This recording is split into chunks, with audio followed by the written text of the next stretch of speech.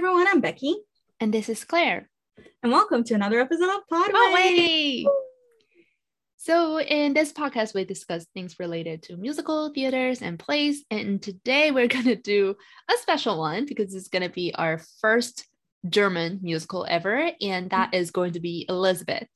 I was a little bit scared that you were going to say, oh, it's a special one because this is our first episode of season 2, because we've been trying to push the idea of seasons. I do want to push for idea for seasons because, it's been 1 year and feel like we deserve like a fresh start. That's a long ass season. If an entire season is 1 year, I know this is like the norm in TV, but even in TV, like television world, what they do is they record for like 3 months and then they spread the season along the year, you know? True that. So are we just gonna stay in season 1 forever? I personally don't think about it as seasons. I think about it as a continuum. Okay, sure. Why not, right? Exactly. It's all equal over here. Okay, so let's give you a brief synopsis of Elizabeth. So the musical follows the life of, you guys guessed it, Elizabeth, who you might know better as Princess Sissy. This follows her life before her marriage to Emperor Joseph Franz I of Austria until her assassination at the age of 60. So it tells it from a pretty interesting angle because it's kind of like a romantic story between Elizabeth and death, along with like important moments in her life and also important moments in the Austro-Hungarian Empire. So a little bit more about the musical. It premiered in 1992 in Vienna, where it ran for 5 years, and it's been running periodically, like for a shorter period as well. Despite never getting an English production, it was translated into 7 other languages and became the most popular German-speaking musical ever.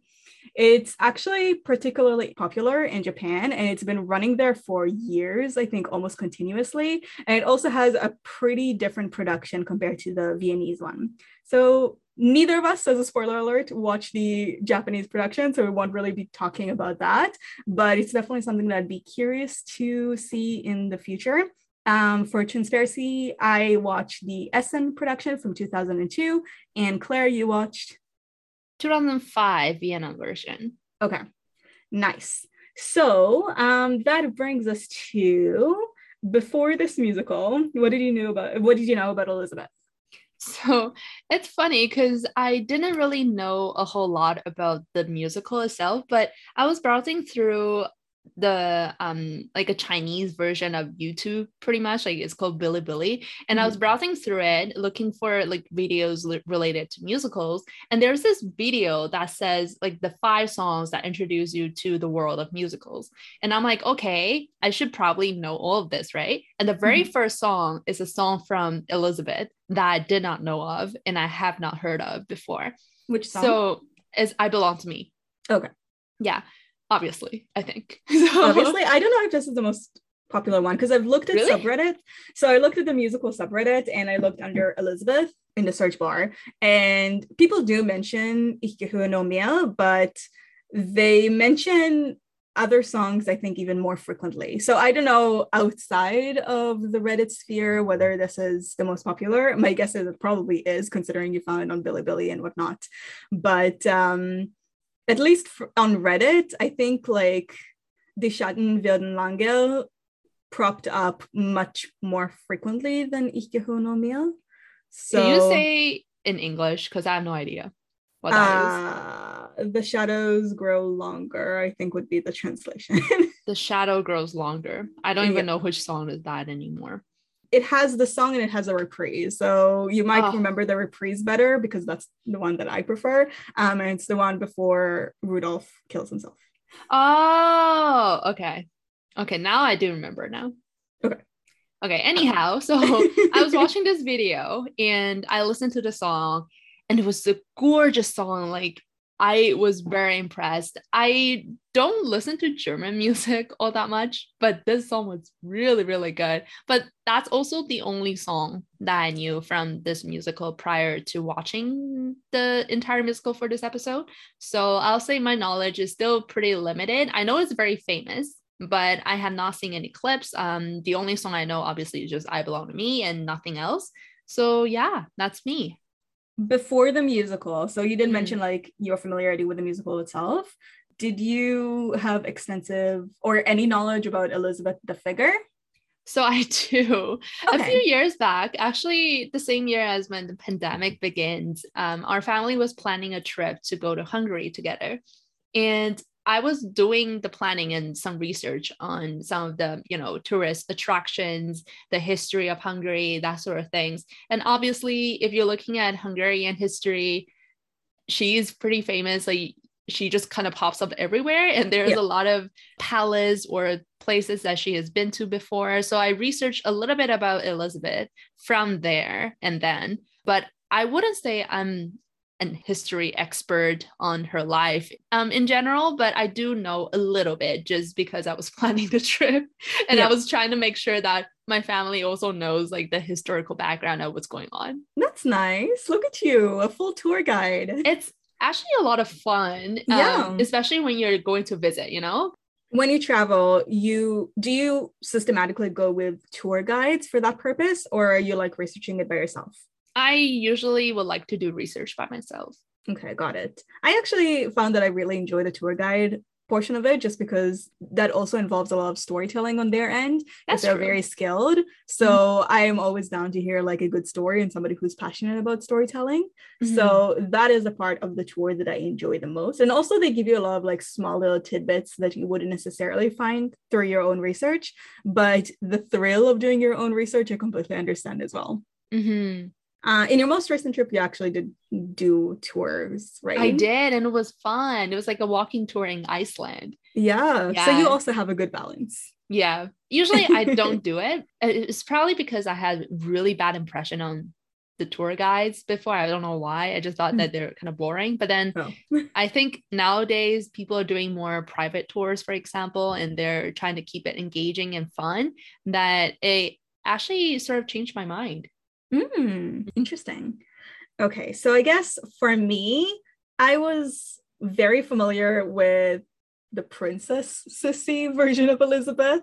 So everything of the story that I prepared for this episode was kind of shocking to me because if you grew up in Canada, France, Italy, and Israel, there is a very popular animated series called Princess Sissy that everybody like was really obsessed with or was really popular I guess when I was younger or a little bit before when I was younger. We got it like on VHS mainly, and it's a very heavily fictionalized and romanticized version of Elizabeth, of Princess Sissy, where it focuses more on the Romance aspect and on Bavarian culture rather than like the Austro-Hungarian one, I think, at least Mhm. based on what I remember. And it was really big. So I remember seeing it everywhere. I remember owning VHS and merchandise of her. So really, I was very ill prepared from the historical perspective for what I was going to experience in this episode. In terms of the musical itself, I actually started to listen to it maybe a year ago because I really wanted to get into German musicals just to keep up my German a little bit. And this is definitely something that came up. This, Mozart, and Tanz der Vampir are very popular German musical. And I also think Rebecca is popular, but I haven't really listened to it.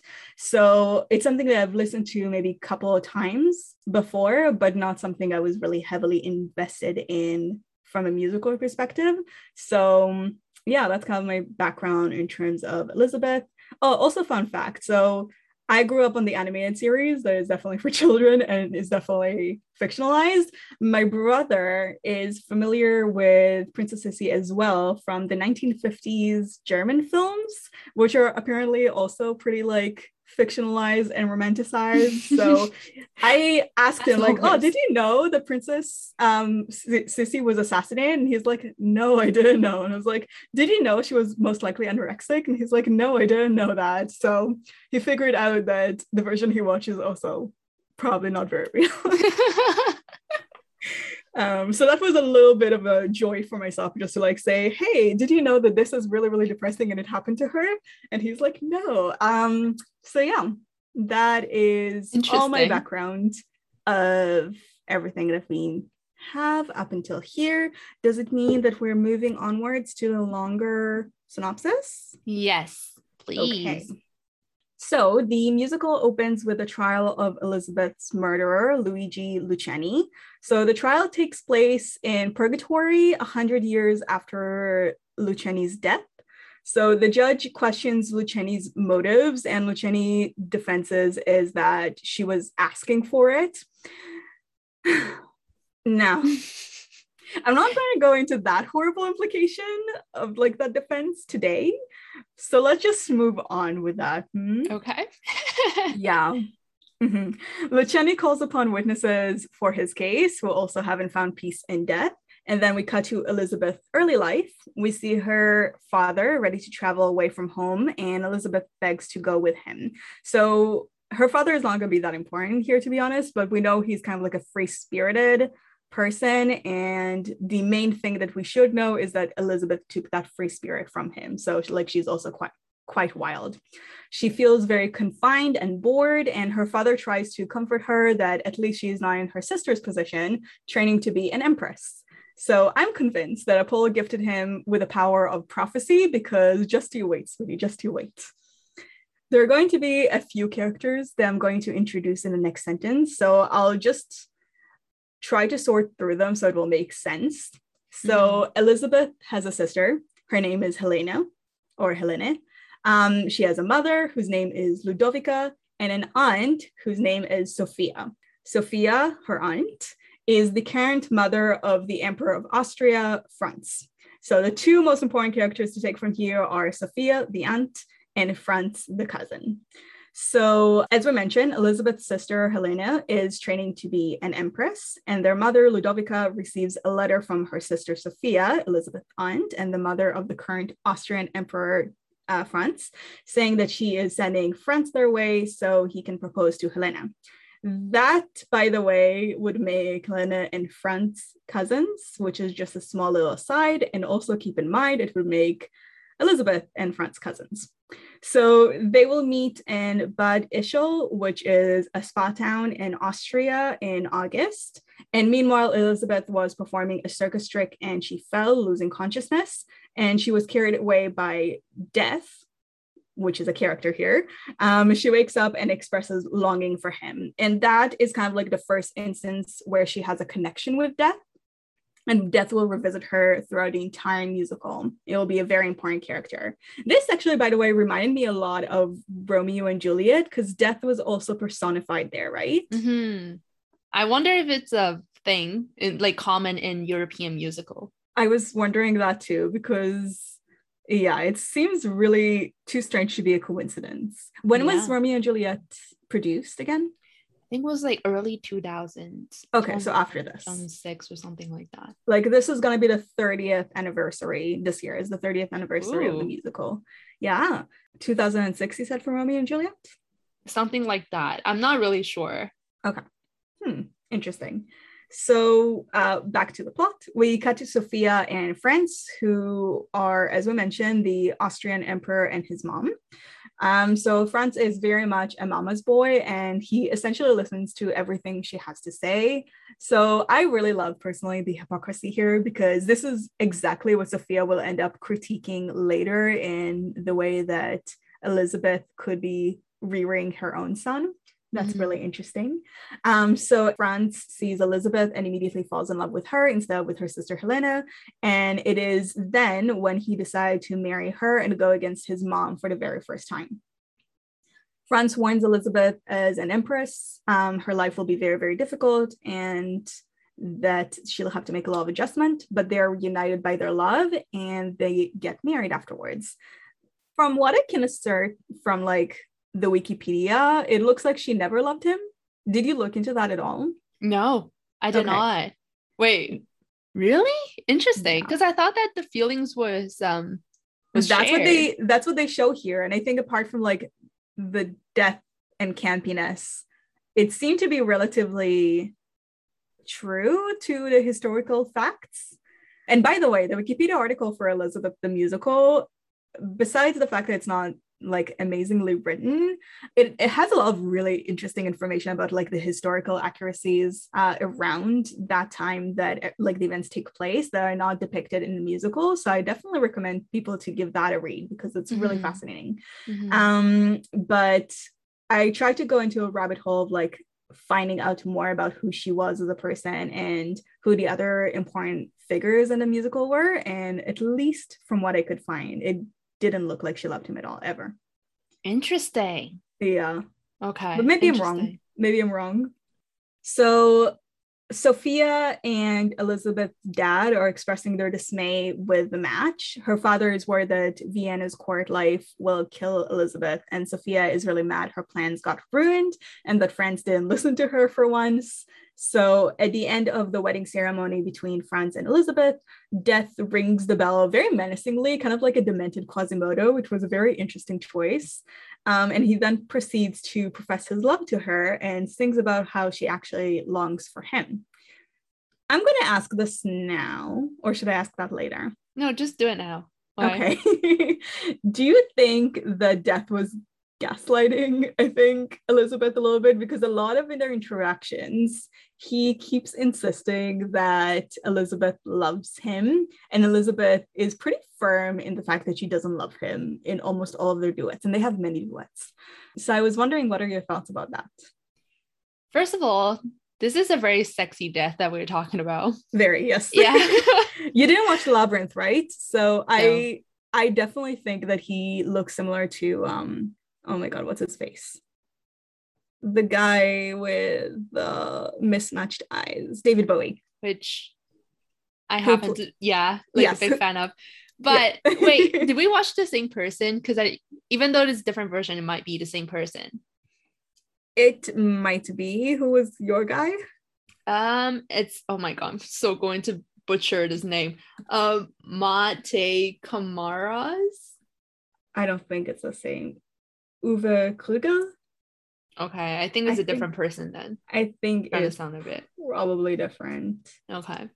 Anyhow, how I understood it was, I think she has that desire to be free, but then she didn't see freedom equals to death. So maybe from the beginning, like she sees that, okay, there might be an opportunity through death that she can get what she wants. But I think it just throughout the musical, like she's trying to find other ways.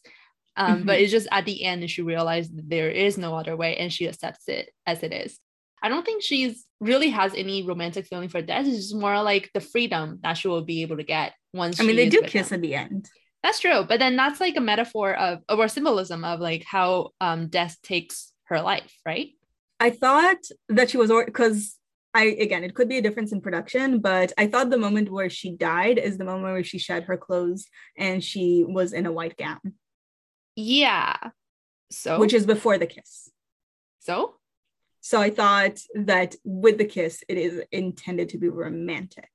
Okay, so in my version, Death also kissed Rudolph before he dies. So that's how I understand. It means that they're dead and that's it. I see. I can see how people will want to see it as romantic though, because that they share a very passionate, emotional hug before the kiss. So I can definitely see the romantic aspect of it. They share a hug in my version before the kiss as well. So that is really interesting. Okay. I think it looked like, maybe I missed it. It was very quick, maybe, but there was an almost kiss between Death and Rudolph before he died, but I didn't think it got to a kiss. So maybe you're right. There is a high likelihood that you are, to be honest, and it is just a symbolic of a kiss. I personally didn't think of them as romantic either. So I think with that narrative, your explanation makes more sense. Okay. So you don't view them as romantic either? I don't know. It's an interesting one. The thing is, they share such a strong chemistry that it's really hard not to see them as romantic. At least from the version. Sure. Yeah, at least from the version I watched. And I think that's supposed to be baked in. I've seen a lot of places, most places actually call this a romance, which is why I think I described it that way in the summary, the shortened summary as well. So I think the romance aspect is supposed to be an actual thing. And based on the Wikipedia article of the person herself, I've seen that a lot of people there were a lot of testimonies that she had quite a melancholic nature, so she was quite prone to depression. She had other mental health issues, which we will also explore in the musical later on. So this is probably where they got the inspiration of having the kind of flirtation with death. So it's a really interesting way to conceptualize the musical of whether this is kind of like a prolonged romance between them or whether this is something that didn't necessarily happen with her consent. Okay. So at court, Elizabeth doesn't get along with Sophia, who makes her work super hard to become an empress that is up to standards. Elizabeth really begs France to help her with Sophia and kind of her controlling behavior and nature, but he refuses. This is going to be a very Diana musical-esque sequence. I know. I was thinking about that when I was watching it too. Yeah. Oh my God. There are a few times I was like, this is very Diana. There are a few times twice actually that were very Diana. And then there were other times that were more Marie Antoinette-like. So very interesting comparisons. Better songs though, for sure. Oh yeah, for sure. I mean, Diana, did you see Diana wanna like really swooped all the awards at the Razzies? Seriously?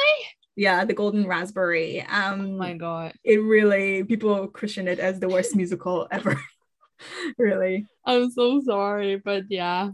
No, it's deserved. It's deserved. Yeah.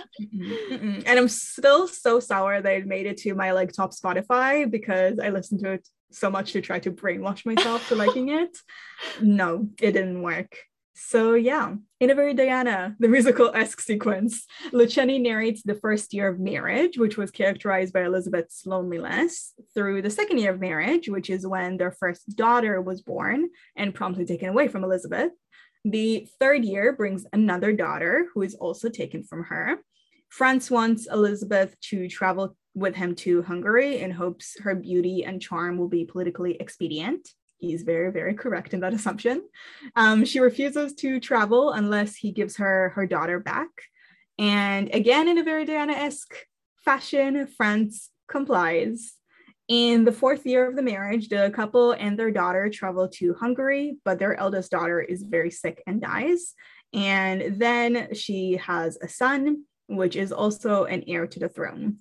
The public in Vienna isn't very impressed with her skill as an empress at this point, but when she has a son and an heir, I think they soften on her a little bit.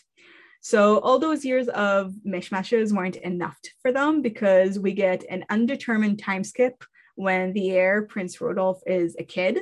So from birth until he's a kid. And Elizabeth, as per usual, begs to see her son. Sophia pretty much never allows it. And France asks for Elizabeth to comfort him one night, but she instead poses an ultimatum and asks him to choose between her and his mom. So if he chooses her, she will be able to govern how her children are raised, which I know is a very radical notion. But after France leaves, Death tries to seduce Elizabeth, but she refuses him once again. This is going to be a theme. This is going to happen quite a lot in this musical, so strap in for that. But we then get a Marie Antoinette moment, which we mentioned before. So the citizens of Vienna are upset about rationing and they have no milk, as Elizabeth bathes in milk for cosmetic purposes and other luxury items. So at court, everyone stresses the importance of her beauty for the good of the empire. And to close Act 1, France agrees to her ultimatum in order to not lose Elizabeth. And she clarifies that she only belongs to herself. So I think that kind of like goes back to what we were saying. Elizabeth didn't really have any love for France himself, but France was very attached to her. And we see that happening constantly. Okay, so Act 2 opens with Luciani narrating France and Elizabeth's coronation in Hungary on June 8th, 1867, thus creating the Austro-Hungarian Empire. Elizabeth and Death have yet another duet where he tries to convince her she needs him, but she refuses, and Death goes to visit Rudolph, who is neglected by Elizabeth. Sophia decides not to back down without a fight for power. Since Elizabeth's power is in her beauty, Sophia wants to find France a mistress so that Elizabeth's power will be nullified. The courtier gets France a prostitute, which gives him syphilis, which he passes on to Elizabeth. She learns of that infidelity and threatens to kill herself, but decides against it. So that involves another death duet, and with the rationale of what doesn't kill you make you stronger. Sophia's meddling causes Franz to break his chain at last and choose Elizabeth for good. And the timeline in this musical is really fascinating because we have yet another time skip. This time it's 18-year time skip. We have this in this like segment, Sophia dying, Rudolph turning 28 years old. Yeah, that was a big jump. It was such a big jump. One moment, Rudolph is this cute, adorable little kid, and the next second, he's this grown up, and I'm like, whoa, what happened? I know, right? Who are you? It's really unbelievable. It's like a tiny, tiny little kid, like you mentioned, with the sweetest voice. He has like a cute little solo that I love. And then poof, an adult. Yeah. So in that time skip, also Elizabeth skips from place to place and is always away from the palace for essentially the entire period. So her children never see her. Elizabeth does a lot of charity work during that time, and she visits patients at insane asylum and also poorhouses. And there's also debate of whether she starts to lose her sanity during that time.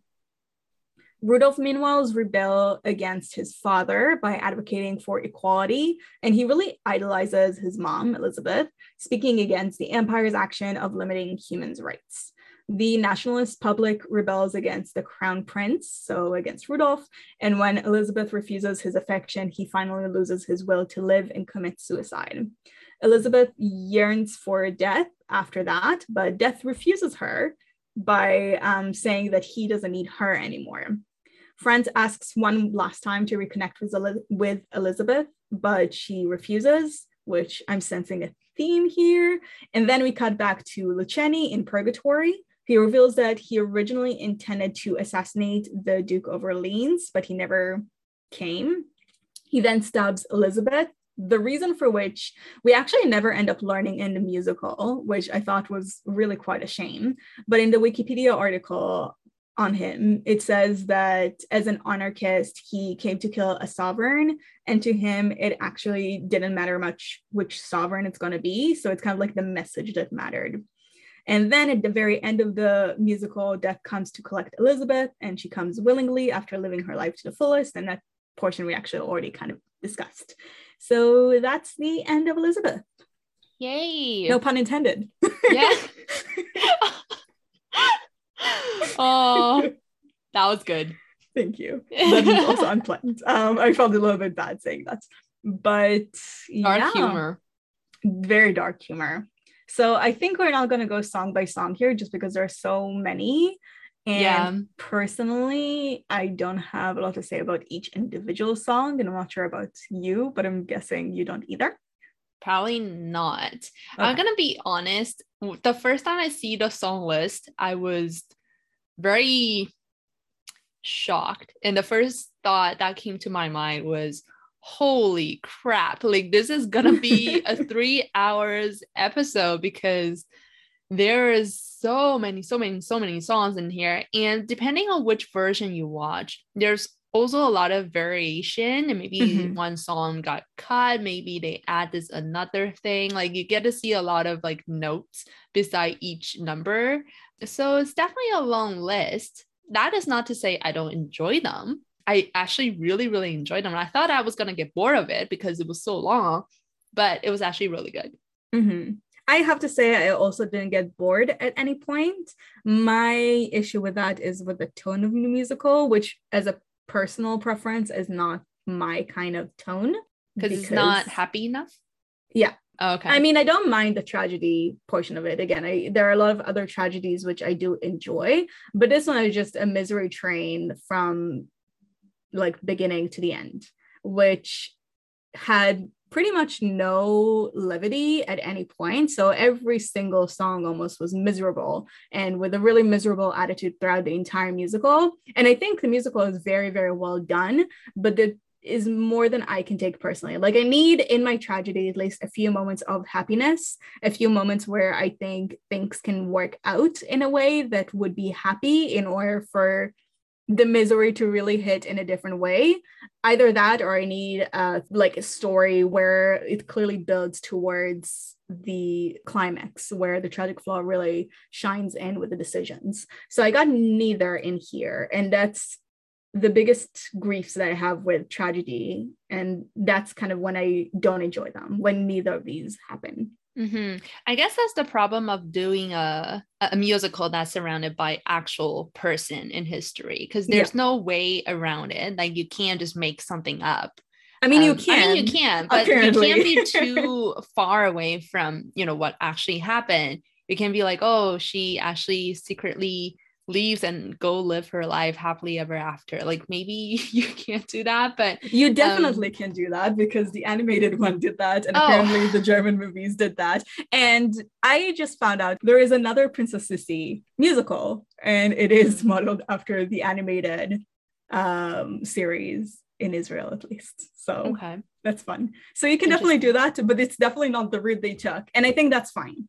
But they could focus on areas where she has a little bit more freedom. So they completely glossed over the 18-year time jump where she was away from the palace, for example, and she got to do a lot of charity work. She got to do a lot of the stuff that she was well known for in Hungary, for example, when you planned a trip that probably had a lot of joy associated with them, but we hear pretty much nothing about. So even in her life, which definitely had the tragic element attached to it, you can find moments of joy and moments where she is happy. I think it's hard to bake that into the narrative here, because in the end, she does choose to be with death. And then I don't feel think like the whole thing, to be honest. I think she does. Why? I think she comes willingly, but I think at this point she was dead. Like at the point that she meets death, she is content with her life, but she didn't necessarily choose death. Kind of like if you watch the Harry Potter actually movies. So kind of like Harry in the end of the 7th movie, where he met death as an equal in a way. Obviously, this is a very cringe comparison, but this is the way I contextualize it in her relationship to death at the very end. Oh, okay. I see what you mean. I think you're understanding it as if she chooses to be assassinated or not. Like, obviously, no. Not. I understand if she chooses. So the way I think you're contextualizing it is she chooses to die from her wounds, because you're posing it as if she has a choice in death, and she doesn't. I think you're seeing it as like, realistically, can she choose to outlive the wound or the damage that is done to her physical body? And obviously, no, you can't. But spiritually, can you? Like, do you subject to like, I don't want to die, like I still want to live in this world, versus, okay, I can go peacefully now? The way I conceptualizes it is she has no choice in death, but when she recognizes that she has no possibility of living, she reflects on her life. She saw that she lived her life to the fullest. And by recognizing that, she decided to go with death peacefully. And that is kind of where the ending is for me. Where were we? So we agree the songs were better than in Diana. I think we went from that to say that even though neither of us were bored, we have differences in the way we like the tone of the musical. So I mentioned that I don't like the tragedy aspect of it. Yeah, so going back to, I guess, the tone of it, I feel like this is definitely my cup of tea. And I love tragedies. I obviously have very limited experience with European musicals, but it's so poetic. Like it's so poetic to the point that it's so romantic, even like not romantic in terms of her relationship with death necessarily, but just the whole thing seems rather poetic and romantic. And I like that.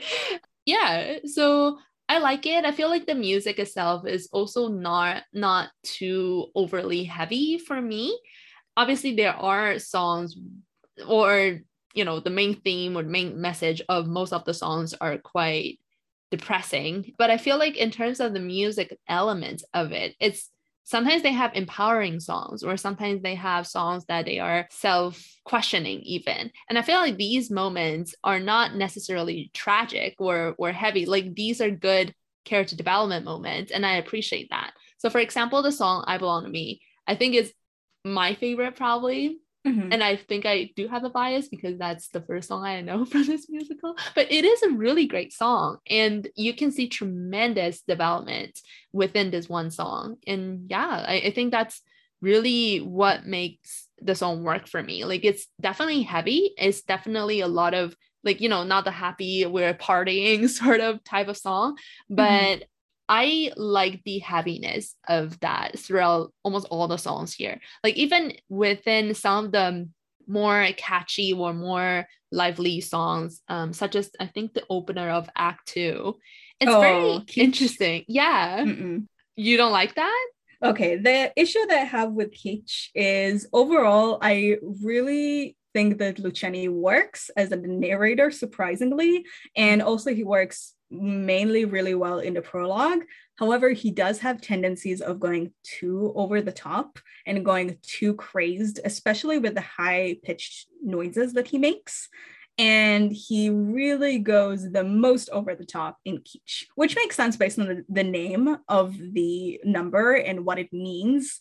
But that irked me personally. Okay. I like my version, and I think my version was okay. So maybe try listening to the 2005 version to see if that changes your mind. I think, isn't the 2002 version the cast recording version? Because I definitely listened to that. I have no idea. Okay, if it is, then I definitely listen to that. I listened to the cast recording, as I mentioned, and the narrator or Luciani high-pitched numbers bother me a lot there as well. And I think it's going to be true regardless of the version. This is something that is inherent in the notes, though obviously there is variations. I really don't think our versions are going to be that different from each other, considering they're both the German versions, the German-speaking versions, and pretty short in terms of like the years apart they have. But I definitely see where you're coming from. I also think that your favorite number is the most musical theater ones. So it has the big musical theater moment. It had the character defining moments for Elizabeth. So it is clearly very, very interesting and has a lot of gravitational force. I also really think that it's interesting because it showcases her independence in a very positive note there. And then later throughout that act or throughout the story, it's also criticized from a form of neglect whenever it comes to her relationship with Rudolph. So I really like that they do that in the musical in a way where it shows the same quality in two different ways, depending on who is interacting with her and who it affects, which I don't think happens in a lot of musicals or something that happens really frequently. So as a character study for Elizabeth alone, pretty much, I think they do a very, very good job. Even not for Elizabeth alone, even for the time of like her death and to her, like, I think it starts when she's 15. So during that time, it showcases the empire very well, and it also showcases the people who interact with her and herself pretty well. The only issue that sours it for me is I don't have a tendency to like tragedies, and the tragedies I do like, I am very selective about them. And I think you, for example, enjoy tragedies a lot more indiscriminately than I do. Like you like more variations in your tragedies, which is probably where our differences here come. Yeah, I think so too. Yeah. So you did mention that I Belong to Me is your favorite. My favorite is Der letzte Tanz, so the last dance, the final dance. Is that how it's translated? Yes. Yes, that's what it's called. Yes, thank you. So that is my favorite. I also really like The Shadows Grow Longer, the reprise, which I thought was really, really fun. And I think the prologue was pretty effective. I think that the creepiness of the number, specifically within the ghosts, was really, really well done. I really like how Luciani puppeteered them. I thought it was really, really interesting. And the only issue that I had with that number is just the high-pitched voice after Un Grande Amore. When he says that, he just has like a very, very high-pitched voice, which really annoyed me in all the productions, in the cast recording and in the 2002 production. So apart from that, the prologue was really, really good. But did you have any other standout number that you really enjoyed besides I Belong to Me? I do. So I like When I Want to Dance, which is between Death and Elizabeth in Act 2. Yeah. And then I also like Milk, which is really weird, but I thought it was actually a pretty amazing song. I think the ensemble sound really great the majority of the time. Like a lot of their songs, they sound amazing musically. They sound really good, and also they just like sound so good together. Mm-hmm. Yeah, they did a really good job in that Yeah. aspect.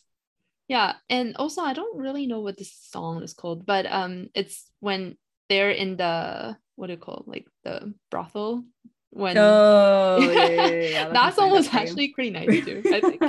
Okay, And and can you I said just you say, Rudolph vocal was actually so good, even though as a he kid had or as an adult? no, as an adult. Oh, okay. Yeah, he has very limited songs, but I think he has a gorgeous voice from Hmm. my version at least. Yeah. Yeah. Yeah. I think all of the cast is super talented. Okay, something that is really interesting about this episode or about this musical is we did mention that this is the biggest German speaking musical. It was also never adapted to English, which is really interesting because it was successful in so many other different languages. And we already talked at length about the success that it enjoys in Japan. Why do you think it hasn't been adapted to English yet? Do you think there's something inherent about the musical, or you think it hasn't found its time yet? Hmm. That's a great question. I haven't really thought about that. Maybe they know that there's very little point to translate it in English, and you just appreciate the German version because it's really good. Really? Yeah. Or maybe there isn't really that much of an audience in like North America, for example, for Mm-hmm. this subject because it is very European based, like the history and the historical figures. So I don't know. I mean, I could see that, but other works were able to be translated pretty successfully. Like even the one we haven't covered, like Spring Awakening, is also German in origin.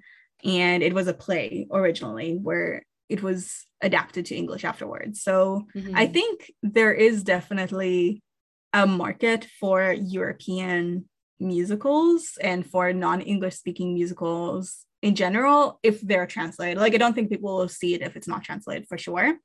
But if it is translated, I think there is a possibility of people seeing it. So it could be that it just they've never tried because it does look like a pretty expensive musical to produce and maybe they don't want to take the risk. But I was wondering, maybe it's something about the musical being entirely sung through or the subject being too depressing, for example. Maybe a lot of Americans think the same way that I do about the subject matter. But do you think it has something that is related to the culture differences between, you Culture know, in what sense? so the audience, the Japanese audience or a German audience might be different than an American audience in terms of what they expect to see with musicals or what they like to see in terms of content. So like the blockbusters that are very, very common in America, like the Marvel, maybe not as successful elsewhere in the world. So it could be a cultural difference within American or British, for example, that might make the musical less successful. Just seeing the type of work that is produced in the two different countries, you can see differences.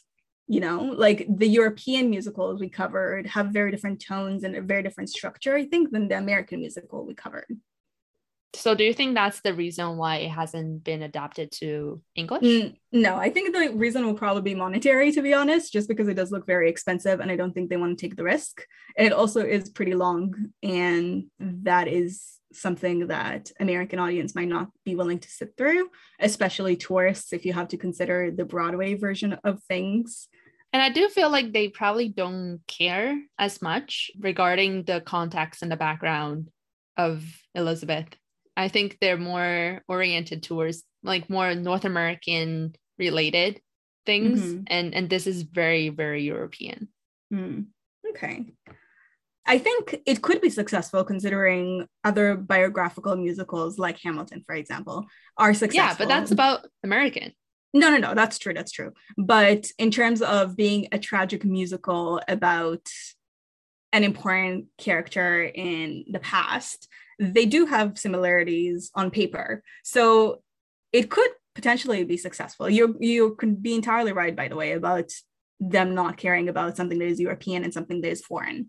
But I would be interested to see if it would have a big audience considering the superficial similarities between this and Hamilton, for example. Because I don't even think that people know about Elizabeth because they don't necessarily study it, for example. Like I it's didn't not study part of the it. Sorry?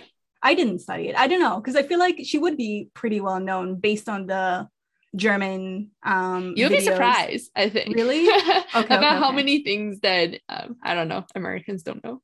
That's true. That's true. But I feel like, how would you expect its success in Japan then? I can't imagine they study about her.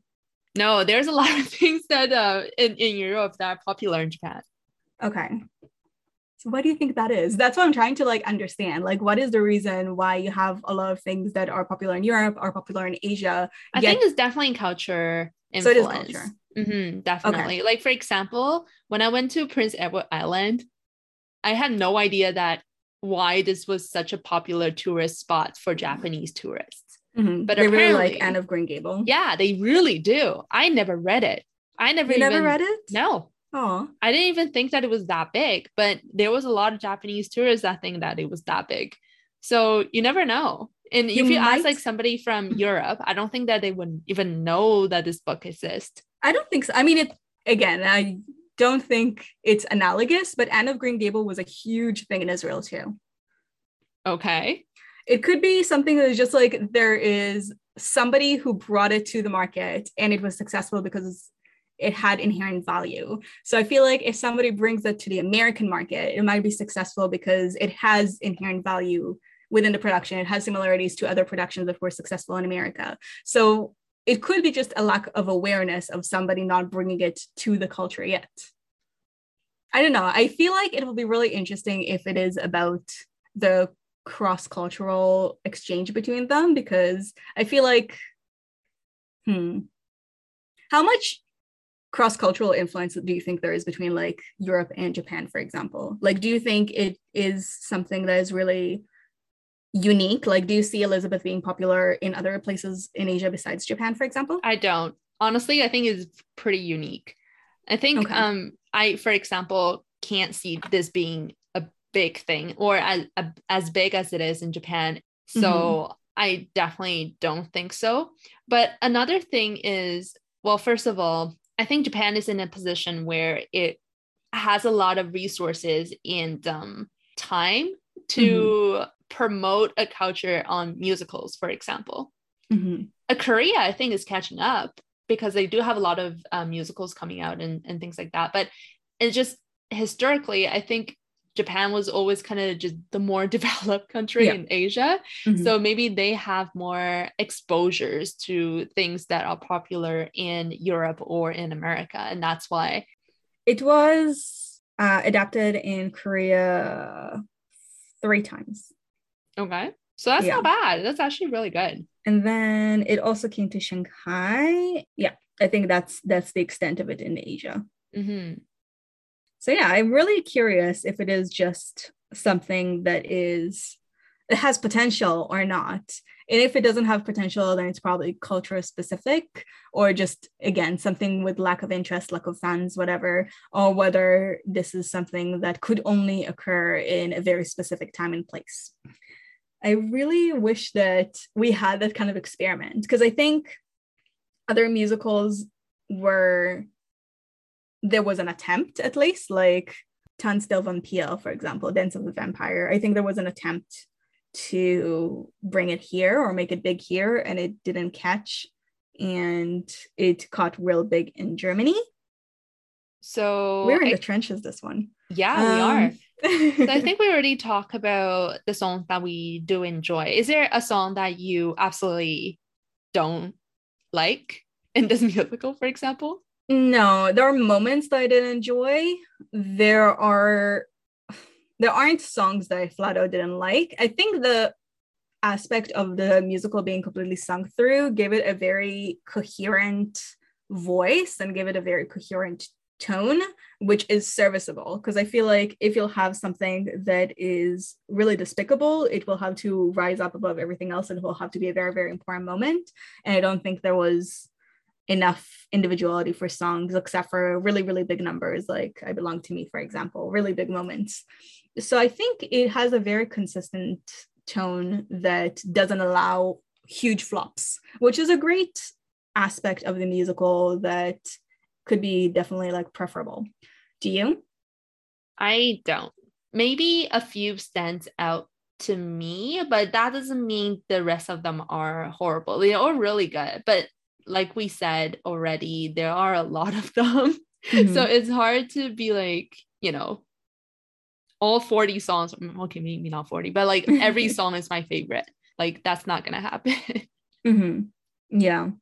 Yeah, I don't know. I think it makes it difficult because it's in a non-English language. At least for me, that makes it more difficult in terms of picking a specific song. Even though I do understand a lot of it, I wouldn't understand the majority of it, like the 100% of it, and that would make it a lot more difficult for me to focus on the lyrics.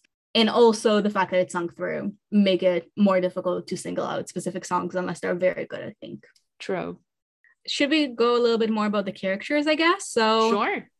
Elizabeth, I think, is very complex in here, and she has a lot of great qualities and a lot of qualities that are less desirable, which we talked about a little bit already.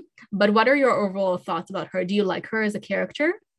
I feel like because we do see her as a main person, like main character, like it's really hard not to be on her side, kind of. But okay, so all of the act 1, I liked her. From act 2, the fact that she didn't really seem to care too much about Rudolph until he dies was something that kind of turned my perspective on her a little bit. I just feel so bad for Rudolph. Like he is just so innocent and so sad, really. Like his whole life is doesn't really have a dad. Like his dad is super harsh on him, and then his mom is just always away, and feel like he's always alone, and that's why the scene where the like the kid Rudolph having this friendship with death was so sad, because even at that age, the fact that you're able to see death, I think says a lot about his childhood and his life in general. Going back to Elizabeth, very similarly to Elizabeth, by the way. I mean, for her, it was a little bit of a later age because he was 9 and she was 15.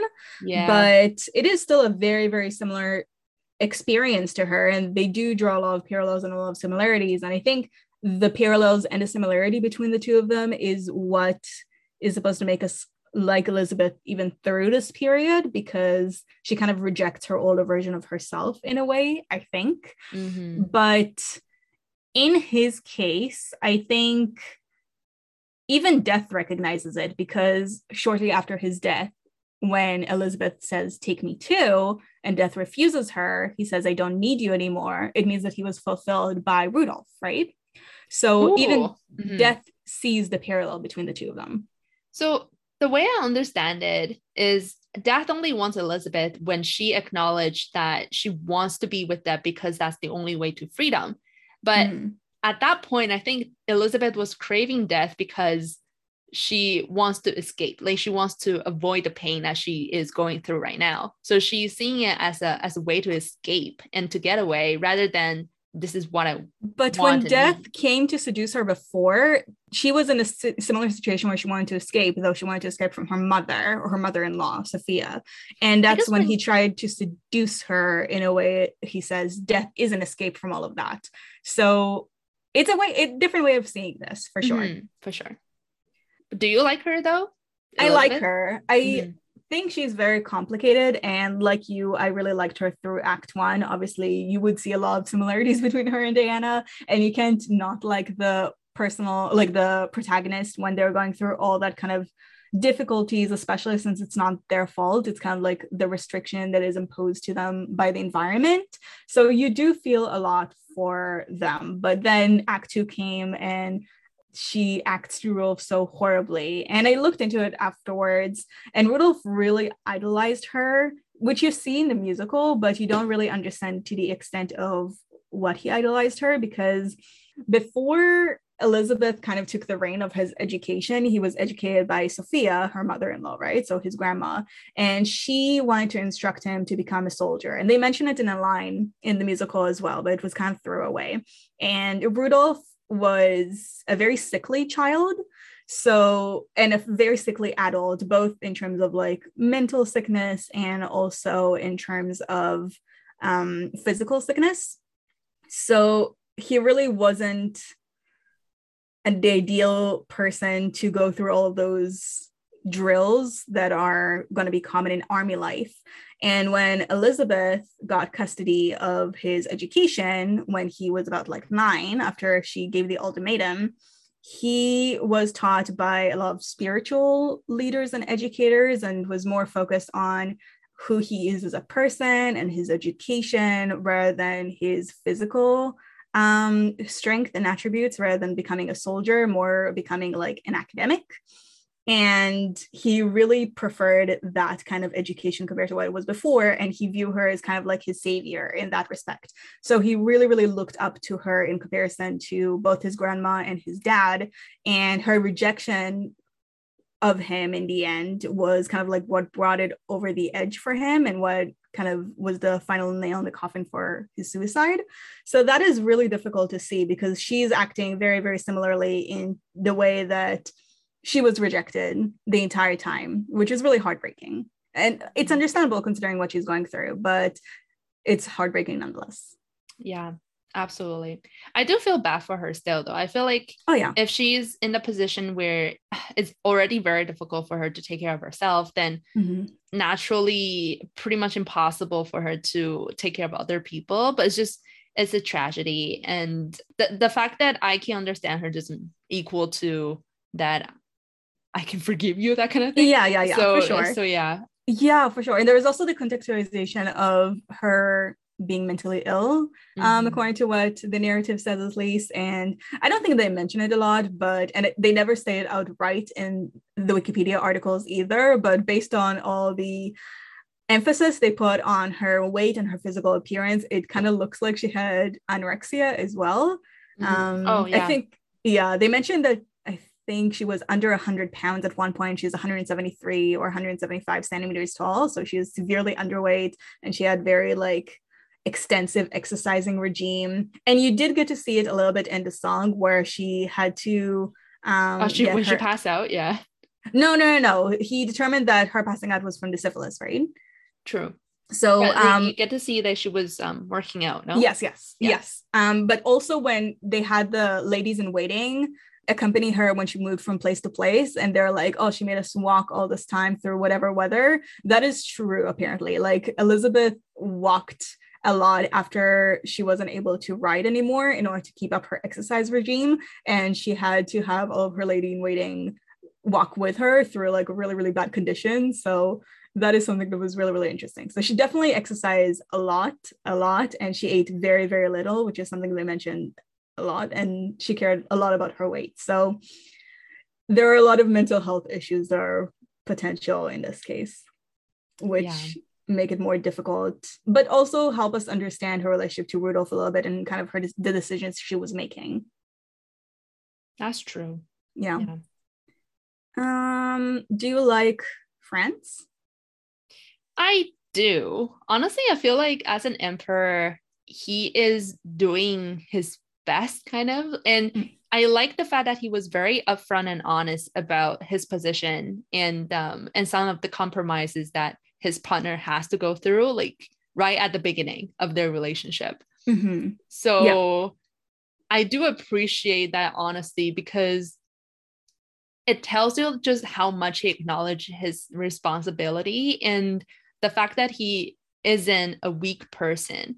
Like the fact that he did not protect Elizabeth from a lot of the pressure is not because that he isn't able to, but it's just like because there are other things for him to consider. So if he's just another person, like a normal person, he is able to do what he wants. But because he's an emperor, that no, he has to take a lot of other things into consideration. So I do feel for him, and I feel like within his position, he's already doing a lot and he's doing his best to make sure that Elizabeth feels okay. Like the fact that he comes to her at the end of Act 1 and says that, yes, you can get, what you asked for. Honestly, it's such a romantic moment to me because that means that everything else matters less to him and he just needs Elizabeth. And I think it's so rare, especially, when you consider royal marriages back in the days. that the fact that he, first of all, he's able to choose the empress for himself, is not like an arranged marriage that he has to accept, is already pretty incredible. And second of all, like I think the fact that he goes a long way to just fight for her, I think also says a lot about how much he loves her. But how about you? I think he's okay. I'm a little bit unsure about him because I do definitely think that he genuinely loved Elizabeth, which is definitely something that is rare to see, like you mentioned. But I'm a little bit questioning the fact that he went from like one really powerful woman, which is his mother, dictating everything that he does, to Elizabeth dictating a lot of things that he does and giving him ultimatums, which is a little bit suspect to me. I also can understand where he's coming from because his wife really doesn't love him at this point. She doesn't show any affection to him, and he can be very, very depressed about it, a moment of weakness, yada, yada, yada, which he regrets a lot. So he is also a very complicated character, despite not having all that much screen time, which I think is really speaking to the strength of the musical in terms of how really solid it makes all of its characters become, how complex they are. They have a lot of aspects of them that are quite nice and quite enjoyable, and a lot of aspects that are questionable or something that you can argue or think about a little bit further and see whether this is something that you're willing to go with or something that doesn't suit your liking. So I think he really showcases that really well from like a minor character perspective. So I would say I like him fine, but I don't love him necessarily. Okay. Any other important? I mean, I feel like we talked about death a little bit. Yeah. Is there anything you want to say about death apart from that? No, it's just really attractive. Oh my god, I was like very impressed. But I knew how your death looked like. Wait a second. Yeah, you should Google. Okay. Mine really looked like the David Bowie in Labyrinth, so like he was great. But what was his name again? So going to mispronounce this, but here we go. It's Mate. So like literally spelled mate. Okay. I do see it. Cup. I see it on the IMDb. The biggest disappointment for me in terms of character was definitely Luciani. Yeah, he looks kind of similar to my death, actually. Really? Okay. Yeah, it's not the same death, obviously. My only criticism of him was that there were a few high notes where I don't think he managed to do very well. Like you can hear that he was struggling. But other than that, it was great. Like his acting was phenomenal. Yeah. My death managed to hit the notes, so that's good. Okay. Good for you. Thank you. But yeah, Luciani, I think the issue that I had with him is that he was definitely just a narrator character, and they really glaze over his side of things. So they never even explained the fact that he just wanted to kill somebody for, like, that he was an anarchist, first of all, and that he just wanted to kill a sovereign for the purpose of killing a sovereign, for like the statement for what it means. They never went through it and explicitly like, or even said anything regarding that in the musical, which makes him a little bit of a confusing character. And I do think they played up his chaoticness. That's the purpose of the high notes that I hate so much, the chaoticness of everything. He works as a narrator and not much else for me. I do enjoy the purgatory portion of it, so like the prologue and the ending of the story which takes place there, because it has very, very creepy vibes, which are nice. I like the ghost portion, which is a lot of fun, but I really wish they just took a little bit longer to explain to us that he was an anarchist and that he did it essentially just for the meaning of it, or for like the message that it would bring. Because did you feel like you were missing out in terms of his characterization at all? To be honest, I think I agree with you. I feel like there was was a gap. Yeah, definitely. But because I don't really see him as a character anyway, so it was fine by me. Okay. That's fair. I think it's something that I would have enjoyed, and it's a pretty easy fix. So it's something that they could change if they ever decide to come to the US or England or something along those lines, that might help people understand the story a little bit better from a narrative standpoint. Okay, so I really rooting for you, Claire, in this episode because the editing for this one is going to be so difficult. No, I think it was more like a chat, like I don't know. I feel like it was also a little bit all over the place because we were trying to figure out what we're going to do when and what can we even discuss. I feel like if we continue with this kind of scenario, like situation of us having a chat and going from one topic to another, maybe we should have a list of questions so we won't have to think about them on the spot. That's a great point. Okay, maybe we should do that for at least the next episode then. Yes. Okay, but I'm really impressed with how different our opinions were about everything. Like I feel like we both, well, actually for me to see your point, it's sometimes a hit or miss, not gonna lie, but we both see at least each other's perspective to an extent and understand that this is like a different way to analyze the situation, and that's so interesting. And I wonder if it is something inherent to our interpretation or something about the production. I'm really leaning towards the interpretation rather than the production because I don't know how different they can be, but maybe I should rewatch it and figure it out whether the productions are so different. I mean, I wouldn't mind rewatch this one because it's really good and I enjoy the songs. Okay, I'm expecting quite high ratings from you then. Yeah. Okay, I think that was my final thoughts. Is there anything else you want to add before we move to the next portion for your final thoughts? Not really, other than the fact that I love it. Yes, that's very good. So for the next portion, we have the quiz, and I'm going to give you a choice. I have a feeling that I'll know which one you choose because it's more realistic. But one of them is which character are you from the musical, but it's in German. And then the other one is a trivia quiz in English. Yeah, I can't read German, so. Okay, so we're going to the trivia one? Yes. Okay, cool.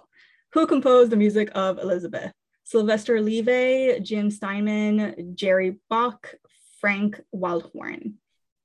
You know what? I'm going to pretty much butcher all of this. So I'm going to randomly choose Levi. Oh my God. How do you pronounce this? Levi? Levi? Whatever. I'm going to choose them too. Where and when was the world premiere of Elizabeth?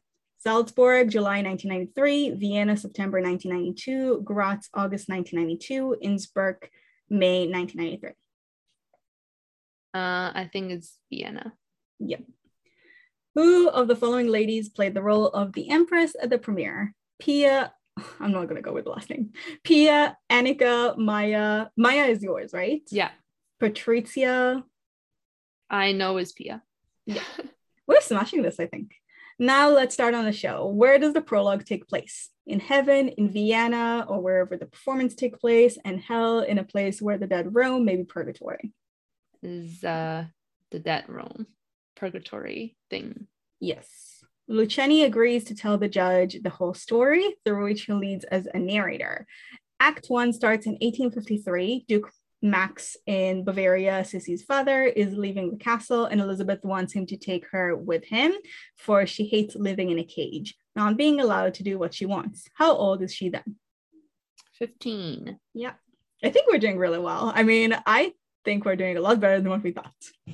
In August 1853, Ludovica, Sissy's mother, and her daughter Helene and Elizabeth travel to Bad Ischl to meet the Emperor Franz Joseph and his mother Sophie, Ludovica's sister. Why?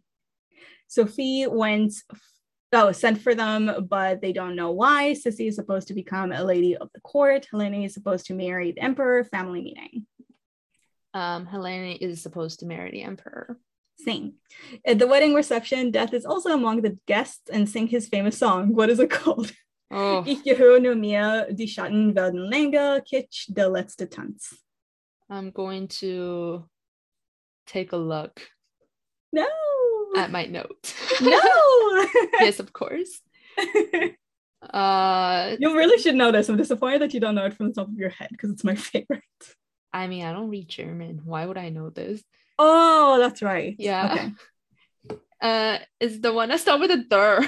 Yes. A few days after the wedding, Sophie starts busting Sissy about, and the young empress realizes that her husband won't and can't help her. She expresses her feeling in the most famous song of the show. It's called... I know it's the ish something something, so I'm just gonna copy paste from the previous question. Ich gehören. No, Mia. In the following years, Sissy... Okay, so you were right, by the way. I totally didn't get that from the subreddit. The subreddit really disappointed me then.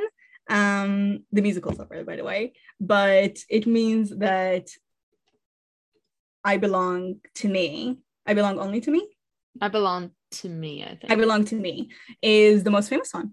Really? Yay. Okay. I'm finally right for once. You're often right, I think. I feel like you have a great track record. Really? Thank you. In the following years, Sissy feels let down and misunderstood. Death offers her himself as a better choice, but she refuses, and Death takes her first child instead. When she has a son, Sissy decides not to leave him to Sophie. She gives Franz Joseph the choice between accepting her demand, thus ignoring his mother's wishes, and refusing it, thus risking to lose her. What's the name of the son who caused the issue? They could have just say this last line. Like, you don't need to have all this pre-introduction, but yeah, it's Rudolph. I feel like maybe it's people who didn't watch this with subtitles or something. Maybe. They have to give a lot of like background. It's like, oh, that's what the scene was about.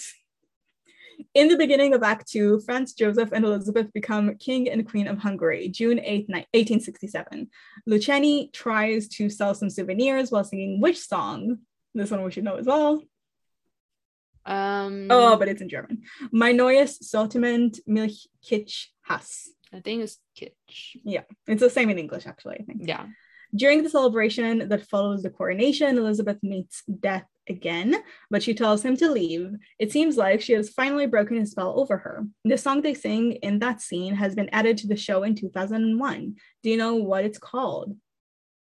So, ich bestimme die Stunde am Rand des Abgrunds. Ich bin stark, bin ich allein, wenn ich tanzen will. I think it's wenn ich tanzen will. Yeah, according to my note. Oh, you're looking at you're cheating, Claire. I can't. I don't recognize any of the songs in German. In your note, so your notes are only in English. Well, because I copy paste from Wikipedia song list, so there's like a bracket and it has German. Oh, got it. Okay. And that's where I'm looking at from. Okay, good to know. Sophie tries to break the power Sissy has over Franz Joseph by sending another woman, a prostitute, to him. The Duke Gruna chooses the girl at Mrs. Wolf Bordello, watched by Luciani. What is the name of the girl he chooses? That I don't know. Honestly, I think this is Madeline, because when I was watching it, I have a colleague whose name is Madeline, and we're actually pretty close. And so when they said that, oh, she has this disease, and I'm like, oh, that's funny. Okay, interesting. So that's how I remember it, but I might be wrong. Who knows? I'm gonna copy you. I remember they said Tatiana. I remember they said Marie. They introduced all of them, and I remember like the characteristic that goes with each one. But yeah, I don't remember who they chose. In 1888, Elizabeth's now 30-year-old son gets involved in a Hungarian conspiracy. While waiting for the conspirator, he encounters Death, his friend from childhood days, who persuades him to cast aside his doubt. Their duet is one of the most powerful musical songs I know, and it's also one of my favorites. Das Schleier fällt, ich will dir nur sagen, nichts, nichts, gar nichts, die Schatten werden länger. Die Schatten werden länger, sorry.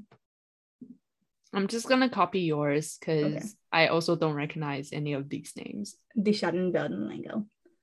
1895, Franz Joseph and Elizabeth realize that their marriage has failed and that they're too different. Franz Joseph remains in Vienna and Sissy travels around the world, leading an unstable life, always longing for Death, whom she now loves more than ever.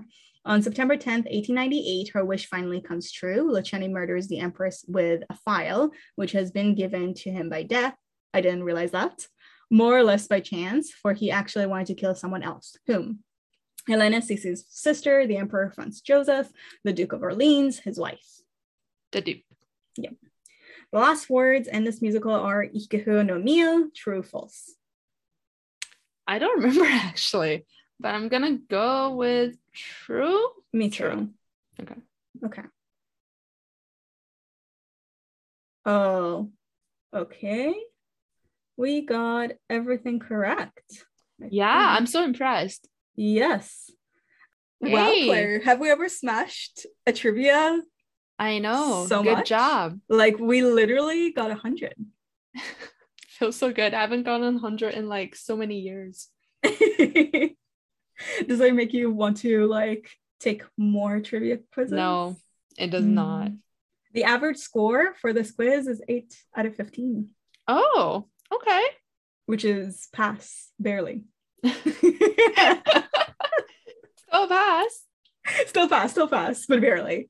Okay, so I guess after literally doing so amazing on that quiz, that portion is done. So we're going to a final ranking. Okay.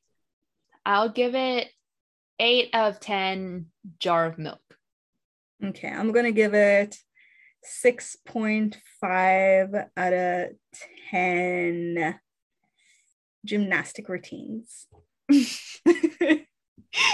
All right, sounds good. Okay, so that is it for Elizabeth. If you want to talk to us about the musical itself, if you want to talk to us about anything we covered in the past or give us recommendations for things to cover in the future, we would love to hear from you. You can find us on our social media at Podway Podcast, and you can find us on Instagram, on Reddit, and on Twitter, though not really Twitter. If you're not a social media person, you can also email us at podwaypodcast@gmail.com. If you have it in your heart, please leave us a review wherever you're listening to this from. That would really help other people find us and share the love, I guess, for the musical. So thank you so much for listening, everybody.